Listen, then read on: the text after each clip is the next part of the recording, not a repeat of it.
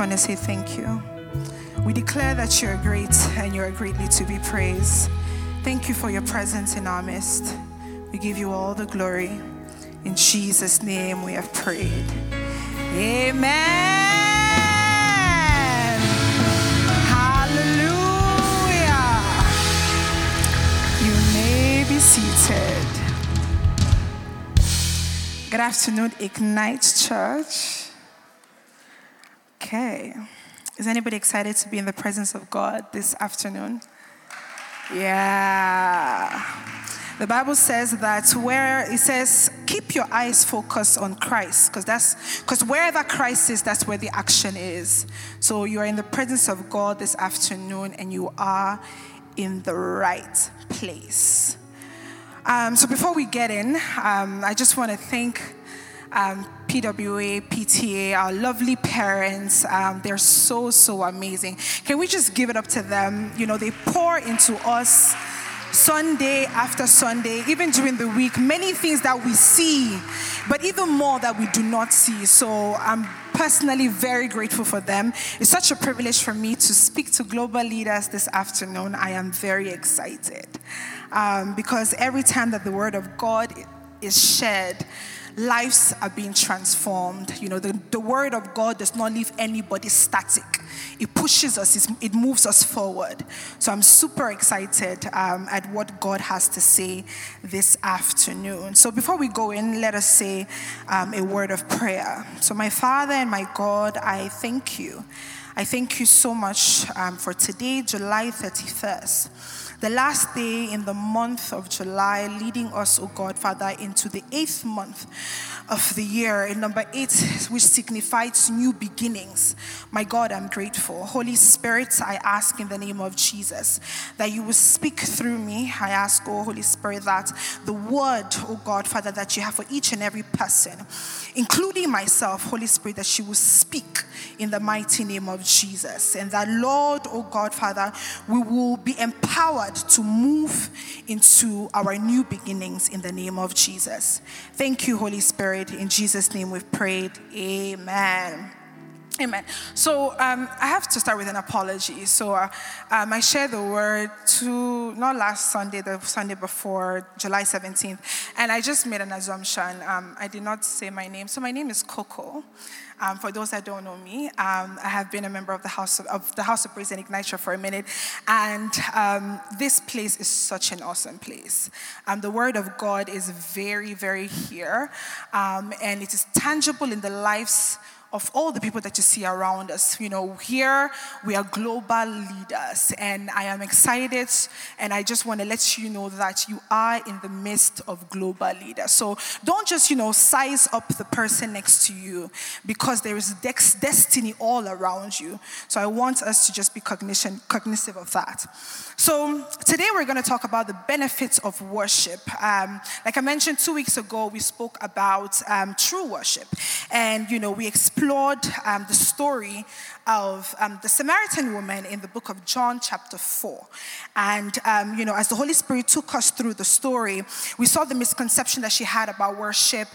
We were able to kind of do a deeper dive in what it means to be a true worshiper. But the message is on YouTube, so feel free to avail yourself of it. But today, by the help of the Holy Spirit, we're going to look at the benefit of worship. Why should we even do it? What's in it for us? I mean, worship. Why do we have to do it? The choir sang a song, "Here's my worship, all of my worship," but I mean, why? Why do we have to do it? So as we explore some of the benefits of worship, please be reminded that the list that I'm going to share with us is not exhaustive. There's way many more benefits, but just for the context of our time, I'm going to share a couple with us. So before we dive in, I just want to mention that it's important to note that everything that God tells us to do is primarily to benefit us.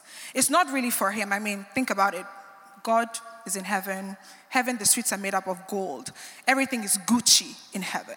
So we need the instruction that God has for us. So just have that at the back of your mind, as we're going through the teaching today. So like I mentioned, the first benefit of worshiping God, and I have to say worshiping God because if you're not worshiping God, you're worshiping something. We're all worshiping something. It's either God or it's something else. But for the purpose of our conversation, we're going to talk about worshiping God, the benefits of worshiping God. So one of the benefits is that it invites the presence of God. Psalm 22 verse 3, and I read from the TPT, it says, "Yet I know that you are most holy. You are God enthroned, the praise of Israel." The Amplified Classic of that verse says, "You dwell in the holy place where the praises of Israel are offered." So one sure way to get the presence of God is in the place of worship. It is in the place of submitting ourselves to the authority of God by worshiping his name. And, when you do that, God has no choice but to come and make his place of abode in your worship. So when God comes like that, the whole presence of God coming into your worship, what happens is that everything that makes God God becomes available to you. So somebody might be asking, okay, so what's the big deal? Like the presence of God, okay, like you mentioned that, everything that makes God, becomes available to the worshiper. So what are some of those things? So I'm just going to give you 3 again because of our time. The first thing is that in the presence of God, there is fullness of joy. Psalm 16 verse 11 in the TPT says, "Because of you," and I read in the TPT, "because of you, I know the path of life, as I taste the fullness of joy in your presence. At your right side, I experience divine pleasures forevermore." Now, I want to mention that joy and happiness are not the same thing. Joy is an attribute or a fruit or a manifestation of the Spirit. The Bible tells in the book of Galatians that there's the fruits of the Spirit. So joy happens to be one of them. And the good thing with joy is that it is intrinsic. So irrespective of what is going outside, your internal balance is kept stable. That's the beauty of joy. It's inner strength powered by the Holy Spirit. Joy empowers you to respond to external circumstances with inner contentment and satisfaction. Why? Because you know that God will use the experiences that you're going through to achieve what is good for you. The Bible tells us in the book of Romans chapter 8 that God, I love the TPT, I think it's TPT or message, it says, God uses everything that happens to us, with us, through us, to bring out something good out of it. And that is joy for you. When you have joy, you're not worried. Not to say that things are rosy, but your internal balance is stable. When people see you, they're not able to know, okay, is everything rosy, is everything not rosy, because you're just stable. Because the Bible says wisdom will be the stability of our time, and wisdom is God. So that's one of the things that, this joy brings. So, and also in the book of Nehemiah chapter 8, verse 10, and I read in the Amplified, it says, "You're not worried." Why? Because the joy of the Lord, which you get from worshiping him, is your strength. So that's one of the benefits of the presence of God that is ushered through worship. The second one is honor. Psalm 97, verse 7 in the TPT, it says, "Shame covers all who boast in other gods, for they worship idols. For all the supernatural powers once worshiped the true living God." So instead of shame that is typically associated with those who worship idols, in accordance with Psalm 97 verse 7 that we just read, those who worship God enjoy honor. And it's from the scriptures in Isaiah 61 verse 7 that says, "Instead of shame, you will have double honor." The third one is favor. Favor that distinguishes or sets you apart from everybody else. In Exodus 33, Moses was speaking to God, and he was telling God, "Listen, I need your favor. We're about to leave this place, but we need you to be there. We don't just want a word from you. And the Bible tells us, and I read from Exodus 33, verse 14 to 16, and it says, "And the Lord says, my presence shall go with you, and I will give you rest by bringing you and the people into the promised land." And Moses said to him, "If your presence does not go with me, do not lead us up there." So Moses was basically telling God, okay, you know what? I see that there's promotion ahead of me, but your presence is more critical to me than the promotion. If you don't go with me, I'm not interested. And then he goes on to say in verse 16, "For how then can it be known that your people and I have found favor in your sight? Is it not by your going with us, so that we are distinguished, your people and I, from all the other people on the face of the earth?" So what worshiping God does is that, it causes the favor of God to rest upon you. That causes you to be distinguished or to be promoted or to be set apart from all other people, because the forces of heaven are literally backing you up. And, we see it in Psalm 75, verse 6 to 7, and that's from the TPT. It says, the favor that brings about promotion, because promotion is not, people just get promoted. No. It's favor, it's the power of God, it's the presence of God. And it says, "This I know, the favor that brings promotion and power, it doesn't come from anywhere on earth." So your promotion is not in the hands of your manager. It is in the hands of God. Because the scripture tells us that the favor that brings promotion and power does not come from anywhere on earth. For no one exalts a person but God, who is the true judge of all. He alone determines where favor rests. He anoints one for greatness and brings another down to his knees. So when you worship God, promotion actually starts to look for you. You no longer look for it.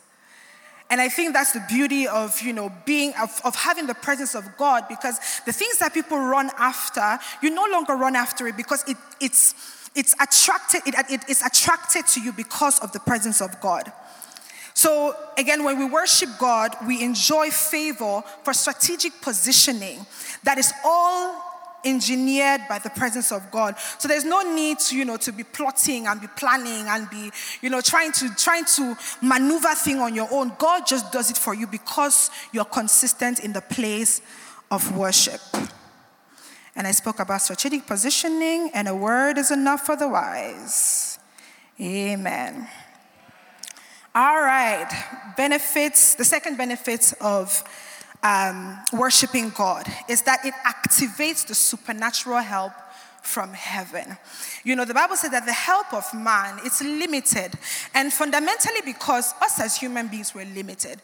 And the way we are formed, typically we will not elevate somebody ahead of ourselves. But it's only God that can really lift up the poor from the dust, and he cause the person to sit among the princes of his people, because he has that power. So there are many ways that supernatural help would manifest. Two of the ways that I want to mention is in the area of victory against attack and healing. So throughout the scripture, we see how worship is being used as a weapon of war in victory against the enemy. So one of the examples is in the story of Jehoshaphat in 2 Chronicles chapter 20 from verses 1 to 23. So I'll give you a bit of a preamble to the story. So in this story, Jehoshaphat, the king of Judah, he was facing an ambush. 3 different empires were coming after his kingdom. So these were the Moabites, the Amorites, the Meunites. Now, let me contextualize it. So just think about it. One day, somebody gets fired in the same day. They hear bad news from home, and then, they get home and they realize that, they left their keys in the house, and then they have to call, I don't know, how do you call it, blacksmiths or whatever they call it, to come and open the door, an extra charge that they did not budget for. So those are the Moabites, the Amorites, and the Meunites coming for the person. So what these three nations did is that they formed a coalition to be able to attack Jehoshaphat. So the moment Jehoshaphat heard that, okay, this is what is happening, what he did was that he immediately called for a time of prayer and fasting. Prayer and fasting for everyone in Judah to seek the help of God. So, after Jehoshaphat prayed with the people, asking God, to help him, to help their kingdom, because obviously, and it's interesting because he actually says it in 2 Chronicles 20. He said, we're not able to fight this army. They're too much for us. We don't have power to be able to do it. And as true, in response to that prayer, the Bible says in verse 18, and I read in the CEV, Jehoshaphat bowed low to the ground and everyone worshipped the Lord. And as true as the word of God was to them, they didn't even have to fight the battle at all. Like, they didn't even have to do anything. They didn't even have to break a stride. Their manicure was intact. They did not have to do anything at all. As they worshiped God, God stepped into the scene and took over the battle. And the Bible tells us in verses 22 and 24, and I read in the CEV, as soon as they began singing, the Lord confused the enemy's camp, so that the Ammonites and the Moabites troops attacked and completely destroyed those from Edom. Then they turned against each other and fought until the entire camp was wiped out. When Judah's army reached the tower that overlooked the desert, they saw that every soldier in the enemy's army was lying dead on the ground. That is how Jehoshaphat and his people experienced resounding victory without even going into the battlefield. And that's what the power of worship will do for you.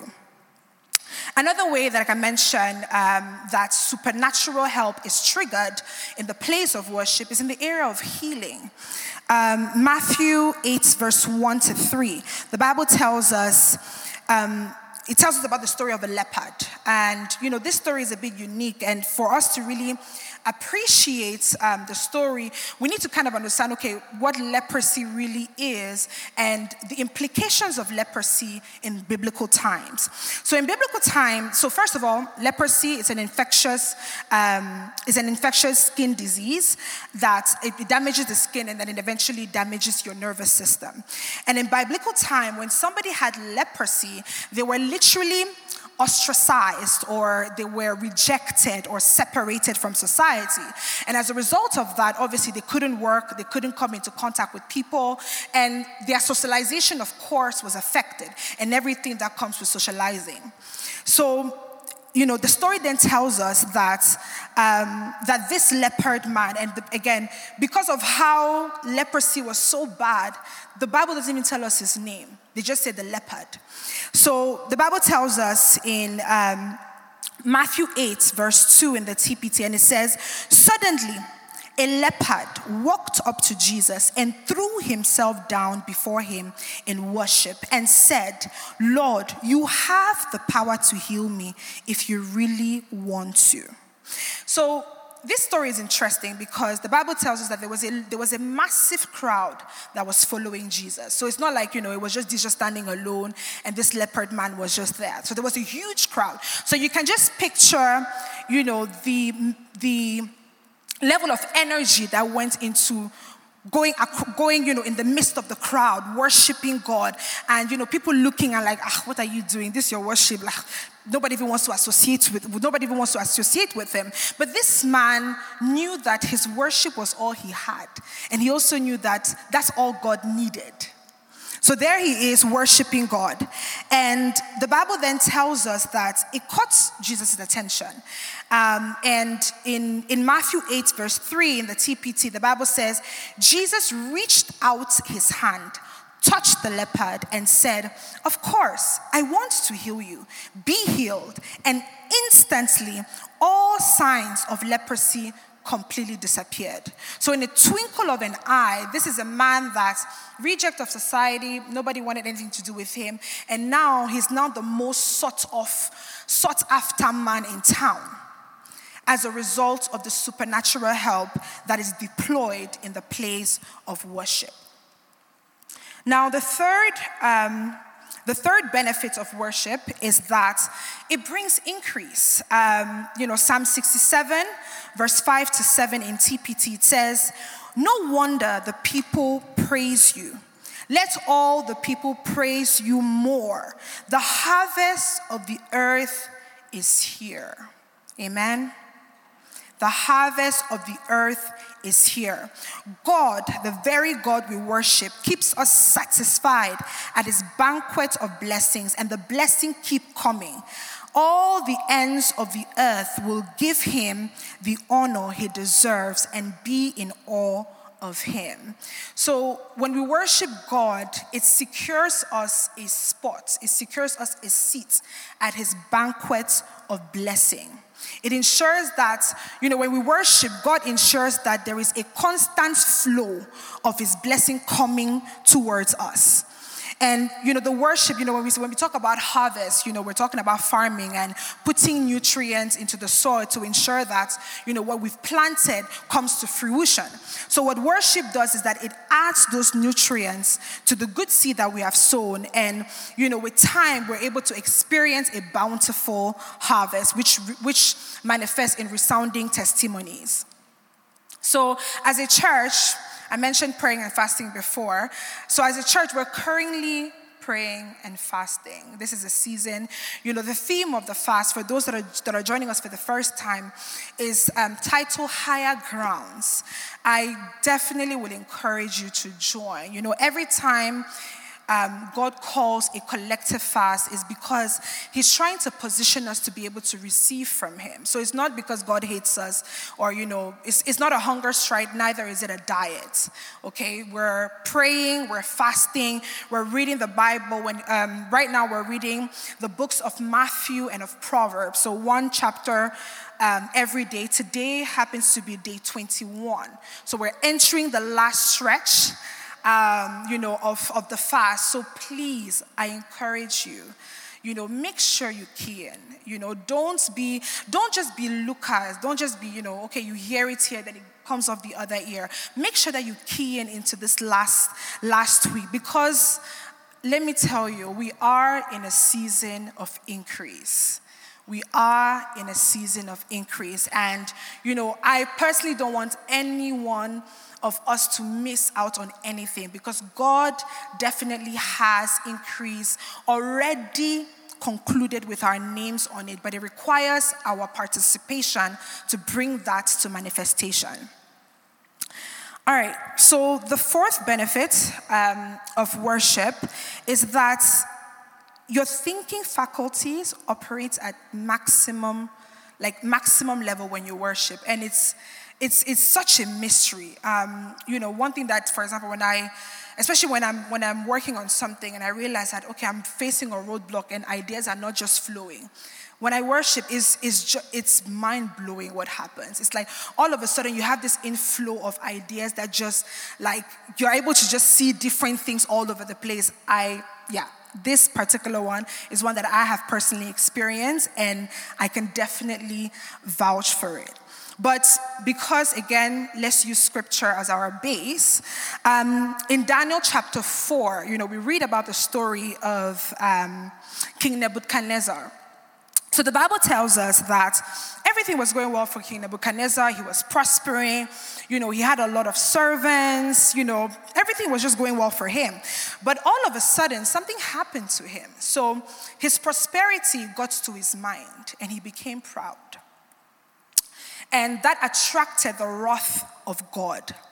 So one day, he had a dream, which he was having troubles interpreting, because he was like, okay, he was recounting the dream, and he was like, I'm not really understanding what is going on. So he called up Daniel, or Belteshazzar, in Daniel chapter 4, who the Bible said had an excellent excellent spirit. He had the Spirit of God. He was a child of God. And one of the manifestations of the Holy Spirit in his life was that he had the ability to interpret dreams. So he could take complex scenarios and just simplify it and find the mysteries as to what God was saying. So the Bible tells us in Daniel chapter 4, and I read verse 24 and 25 in the Amplified Classic version. And this is Daniel speaking to the king. And it says, "This is the interpretation, O king. It is the decree of the Most High God, which has come upon my Lord the king. You shall be driven from among men, and your dwelling shall be with the beasts of the fields.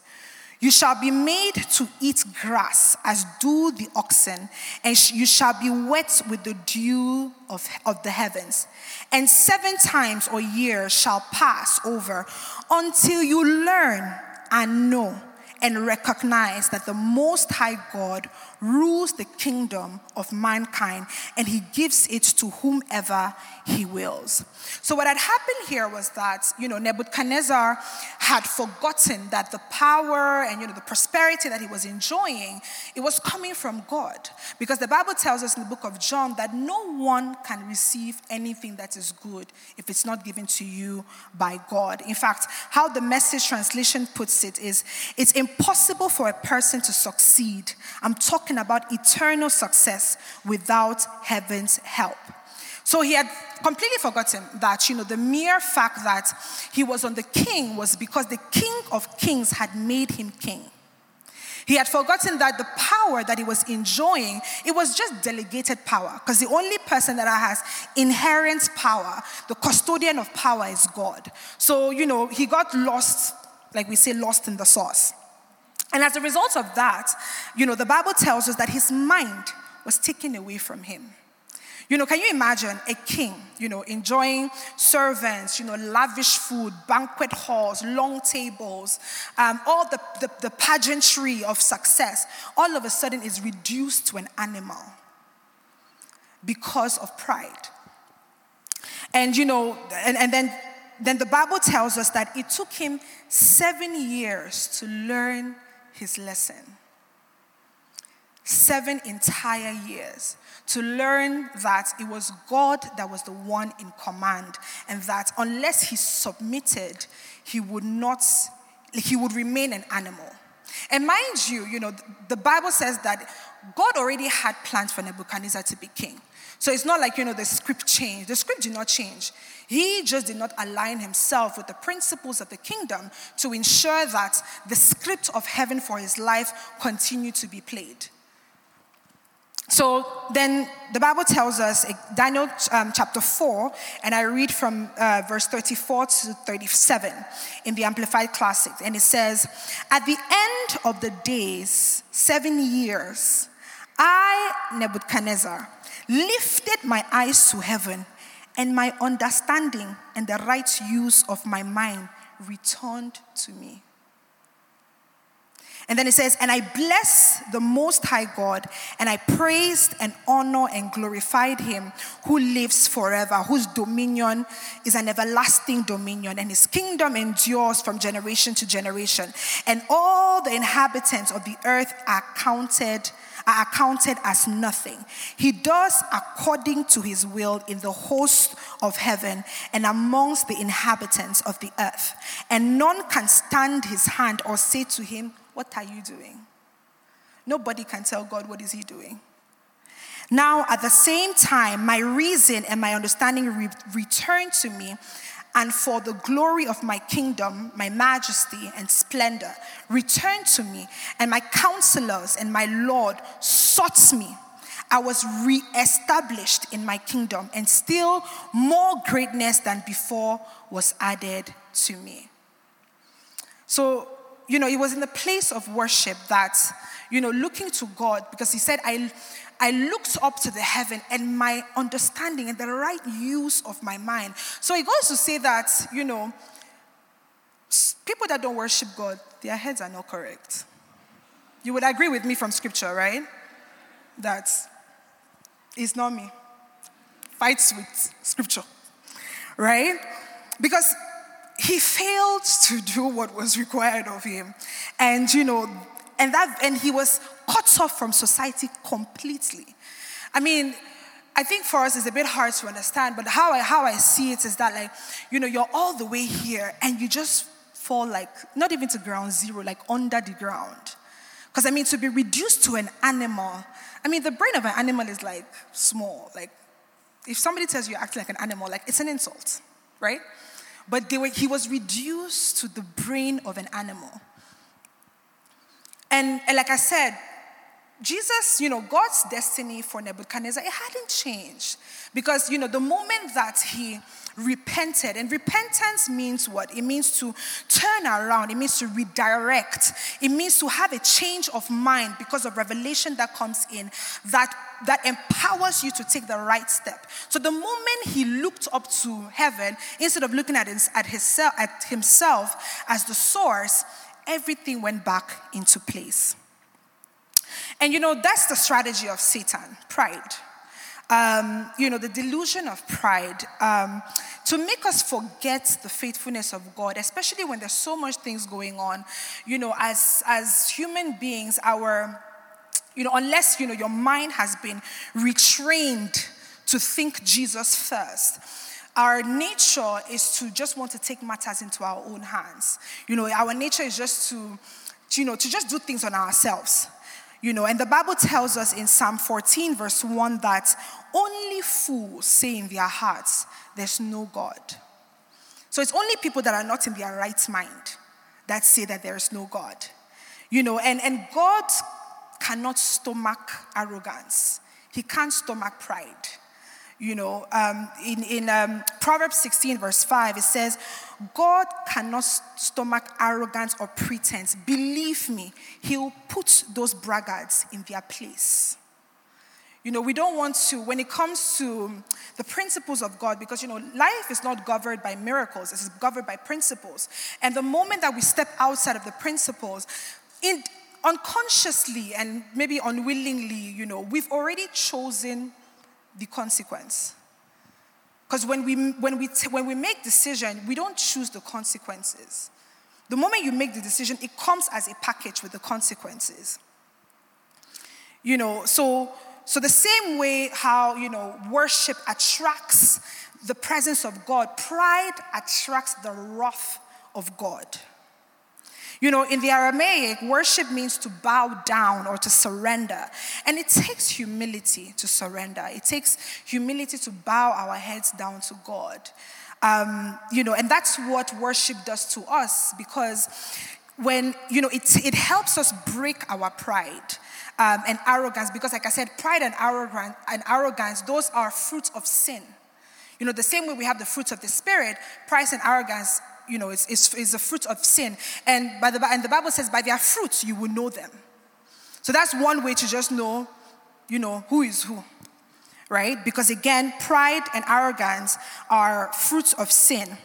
So when we take the posture of worship, when we're bowing our head down, when we're worshiping God, when we are kneeling down before him, acknowledging him as our source, when we come into the place of worship and we're vulnerable, we're telling him, there's no pretense, all, makeup off and whatever, crying. Not crying because things are happening, not necessarily because of that, but because we're just in awe of the presence of God. What happens there is that it deals directly with our pride. And that's why a lot of people don't worship. Because we saw it 2 weeks ago, the Bible said that God is seeking worshipers. So for God to be seeking worshipers, it means that there's not a lot of them. Because again, until your mind is transformed, your default will just be to take matters into your own hands. And that's why the Bible tells us, that we should humble ourselves, because it's in our interest to humble ourselves and not have God humble us. It's in our interest. Because you saw from the story of King Nebuchadnezzar in Daniel chapter 4 that he failed to humble himself, so God had to humble him. And it took him 7 years. I mean, just think about it. Like a bachelor's degree is what, 4 years? If you now add master's, let's say 2 years. So that's like 2 whole degrees with some change there. That he just, gave up because of pride. The Bible says in Proverbs 21, verse 11, and I read in the Message translation, it says, simpletons only learn the hard way, but the wise learn by listening. Which leads me to my next point. We don't have praise and worship at the beginning of a service as a placeholder. It's not just because, we don't know what we are doing. Okay, we need the service to be 2 hours. So, okay, the message will probably take like 45 minutes. How do we fill up time? No. That's not the purpose of having praise and worship at the beginning. It's what it does to us is that it prepares our hearts to be able to receive from God. Because if we're going to be honest with ourselves, some of the things in Scripture, especially when you just take, again, just our fleshy nature, it can be very tough to grasp. Like, even for me, like, there's some things I'm just like, really, God? Like, is that really what you're saying? Right? But it takes a heart of flesh, a heart that has been transformed, a surrendered heart that is malleable by God to be able to receive the instructions of God. So for example, when we walk into service, like 30 minutes, 45 minutes into the service, like, that's pride, guys. Because basically what you've told God is, what? Yeah, I'm just coming for the word. And trust me, you're not going to get much. Because what will happen is that everything God is telling you will just be bouncing off. Because your heart is not conditioned. The soil of your heart is not good. The Bible calls it, in the book of Matthew, it says rocky soil. So that means that there's nothing, rocky soil, there's nothing you will plant in rocky soil that will bring forth anything. And that's what worship does to us. And that's why, we don't just worship God at the beginning of service just for worshiping's sake. It is very intentional. It is very, very intentional. So as I conclude, worship is an issue of the heart fundamentally. And Satan is very much aware of that. The Bible says that we should not be ignorant. Satan knows what he's doing. So it is in our interest to also know what we ought to be doing, because if not, we will be ripped off from Satan. And Satan knows that, worship at the core of it is our heart. And that's what he's after. Satan is after our hearts, because the Bible says in Proverbs 4, verse 23, it says, guard your heart, for out of it flows the issue of your life. Your heart is your life. So that's what Satan is after. He's after your heart. He's trying to just get your heart so that he can control your life. And that's why, we have to surrender in the place of worship to God. Psalm 51, verse 16 to 17, and I read in the Message translation, and it says, going through the motion doesn't please you. A flawless performance is nothing to you. I learned God worship when my pride was shattered. Heart-shattered lives, ready for love, don't for a moment escape God's notice. So worship softens your heart. In the kingdom of God, the change happens from the inside out. So what happens is that as you worship God, your heart becomes softer. It goes from being hard, stubborn, to being more malleable. God can tell you, and you're like, oh, okay, I'll obey. It's easier to obey God when you worship, when you have a lifestyle of worship. It's actually easier to obey God. So, as our hearts are being transformed, in the place of worship, our lives as well begins to transform. Because like I said, the change happens from the inside out. So, when you start on day one, you're just like, okay, you make up your mind, okay, I'm going to start living a life that worships God. I'm going to carve out time, every day, 15 minutes, 30 minutes, whatever, to just spend in offering my worship to God. So the first week or so, people might not notice. But you're traveling in the inside. Work is being done in the inside. And then all of a sudden, somebody will say something or say, oh, you know what, I'm even struggling with this thing. And all of a sudden, you're just like, oh, you know what, let's say a word of prayer. And the person is like, knew you who this, right? Because you've been traveling on the inside. So the things that matter to God, the things that God loves, like prayer, communion with Him, you begin to just do it like second nature. And that's what happens the more we live a surrendered life to God. And like I said, Satan knows it, right? So that's why everything that has to do with God, like praying, fasting, reading our Bible, Satan will fight it. The moment you open your Bible, your phone rings, or you now remember, let me just warm my breakfast real quick while I'm putting to it. Time flies, and then you're just like, yeah, let me go and take the bus or wherever to work. And that's how you've just no time for God. Because what Satan does is that he engineers the whole thing to see to it that this Bible, you will not touch it. But he's defeated in the name of Jesus. So now that we know that, because again, the Bible says that in all your seeking, seek understanding. So now that you know, some of the ways that Satan operates, you're now able to take charge and command Satan to move. So for example, now that you know that, when you want to read your Bible, in fact, the night before, you've already planned your time. Okay, I wake up 5 a.m. or 6 a.m. or whatever. The first thing I do, I don't touch my phone. I touch my Bible first. I read my Bible. You put it, I don't know, airplane mode or whatever. You touch. Whosoever is calling you at that time, it has to wait. Because you know that is engineered by Satan. And you're able to now take charge. So today, like I mentioned, your heart is your life and Satan is after. And I can tell you, a heart that is not in the hand of God is not safe. It's not safe. It's left to the wiles of Satan. It's left to his tactics.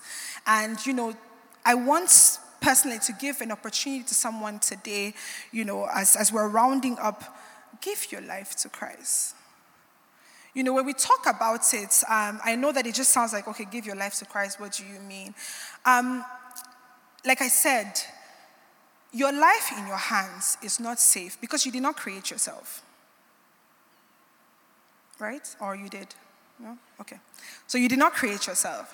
So it's only the manufacturer that really knows what are the things that will make the product tick. What are the things that will make the product work? And when it is not in the hands of the manufacturer, it's left to just anything. It's left to just anything.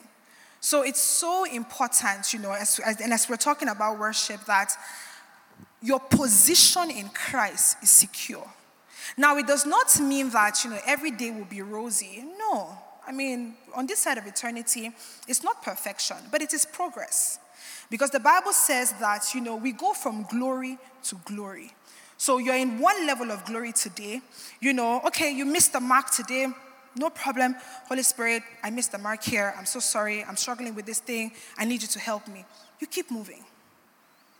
That is Christianity. That is relationship. It's not a, come all put together. No, you cannot put yourself together. That's just the truth. So I want us to just rise to our feet, as we're gonna take a song, but I want to give somebody the opportunity to turn the tides today. And it starts with a decision, right? Like I said, things will not turn around in one day. It takes time. But it starts with a decision. It starts with you making up your mind that, you know what? God, I want to do this thing with you. I need your help in it. Because the truth of the matter is that you cannot do God's will in your own power. It requires the power of God to be able to do God's will. So, if today you want to give your life to Christ and you're saying to yourself, you know what, I want to go on this journey with God. I know that He's going to have my back. I just want you to place your hand on your heart. And as I lead you in a prayer. And for those that are worshiping with us as well online, if you feel the tugging on your heart, because again, there's a void in our hearts that is the size of God and God only. And it's only God that can fill up that void. So if you're one of those people, just put your hand on your heart and just repeat after me. Lord Jesus, I admit that I am a sinner. I have done many things that don't please you. I have lived my life for myself. I am sorry. I repent and I ask you to forgive me. I believe that you have died on the cross for me to save me. You did what I could not do for myself. And I come to you now and ask you to take control of my life. I give it to you. From this day forward, help me to live every day for you and in a way that pleases you. I love you, Lord, and I thank you that I will spend all eternity with you. Amen. Please, can we give it up to those that have given their lives to Christ? You're very welcome to our Father's kingdom. The view from here is really nice. I must admit you. The view from heaven is really, really nice. So as we wrap up, I just want us to take a song. It's more of I would say a bit of a prayer, to be honest with you. And basically, the song says, purify my heart. Let it be as gold. Right? I don't know. I know some of you guys will know that song, but my brother is going to help me in that song. So, purify my heart. Let it be as gold, pure gold. Purify my heart. Let it be as gold, pure gold.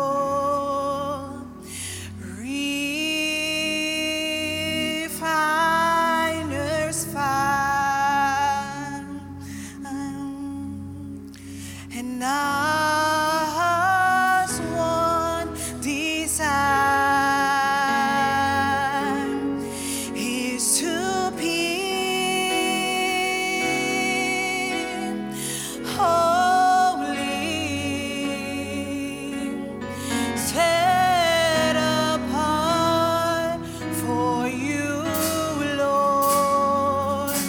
We choose to be holy,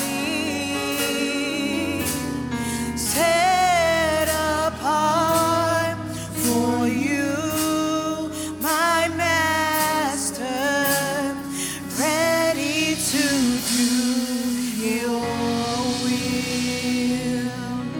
So, Father, in the name of Jesus, we just want to say thank you. We know, God, that at the core of it, you're after our hearts, you're after our lives. And God, we want to intentionally give it to you. We ask in the name of Jesus that you will come, oh God, Father, Lord, and make, oh God, Father, your place of abode in our hearts. That, Father, everything that we do, everything that has our name on it will please you in the mighty name of Jesus. And Lord, we ask in the name of Jesus that you will give us the grace to live a surrendered life to you, oh God. Father, teach us, oh God, Father, your ways. Show us your face, oh God, that, Lord, we might remain in your presence all the days of our lives. In the name of Jesus. Thank you, Holy Spirit. In Jesus' name we've prayed. Amen. God bless you guys.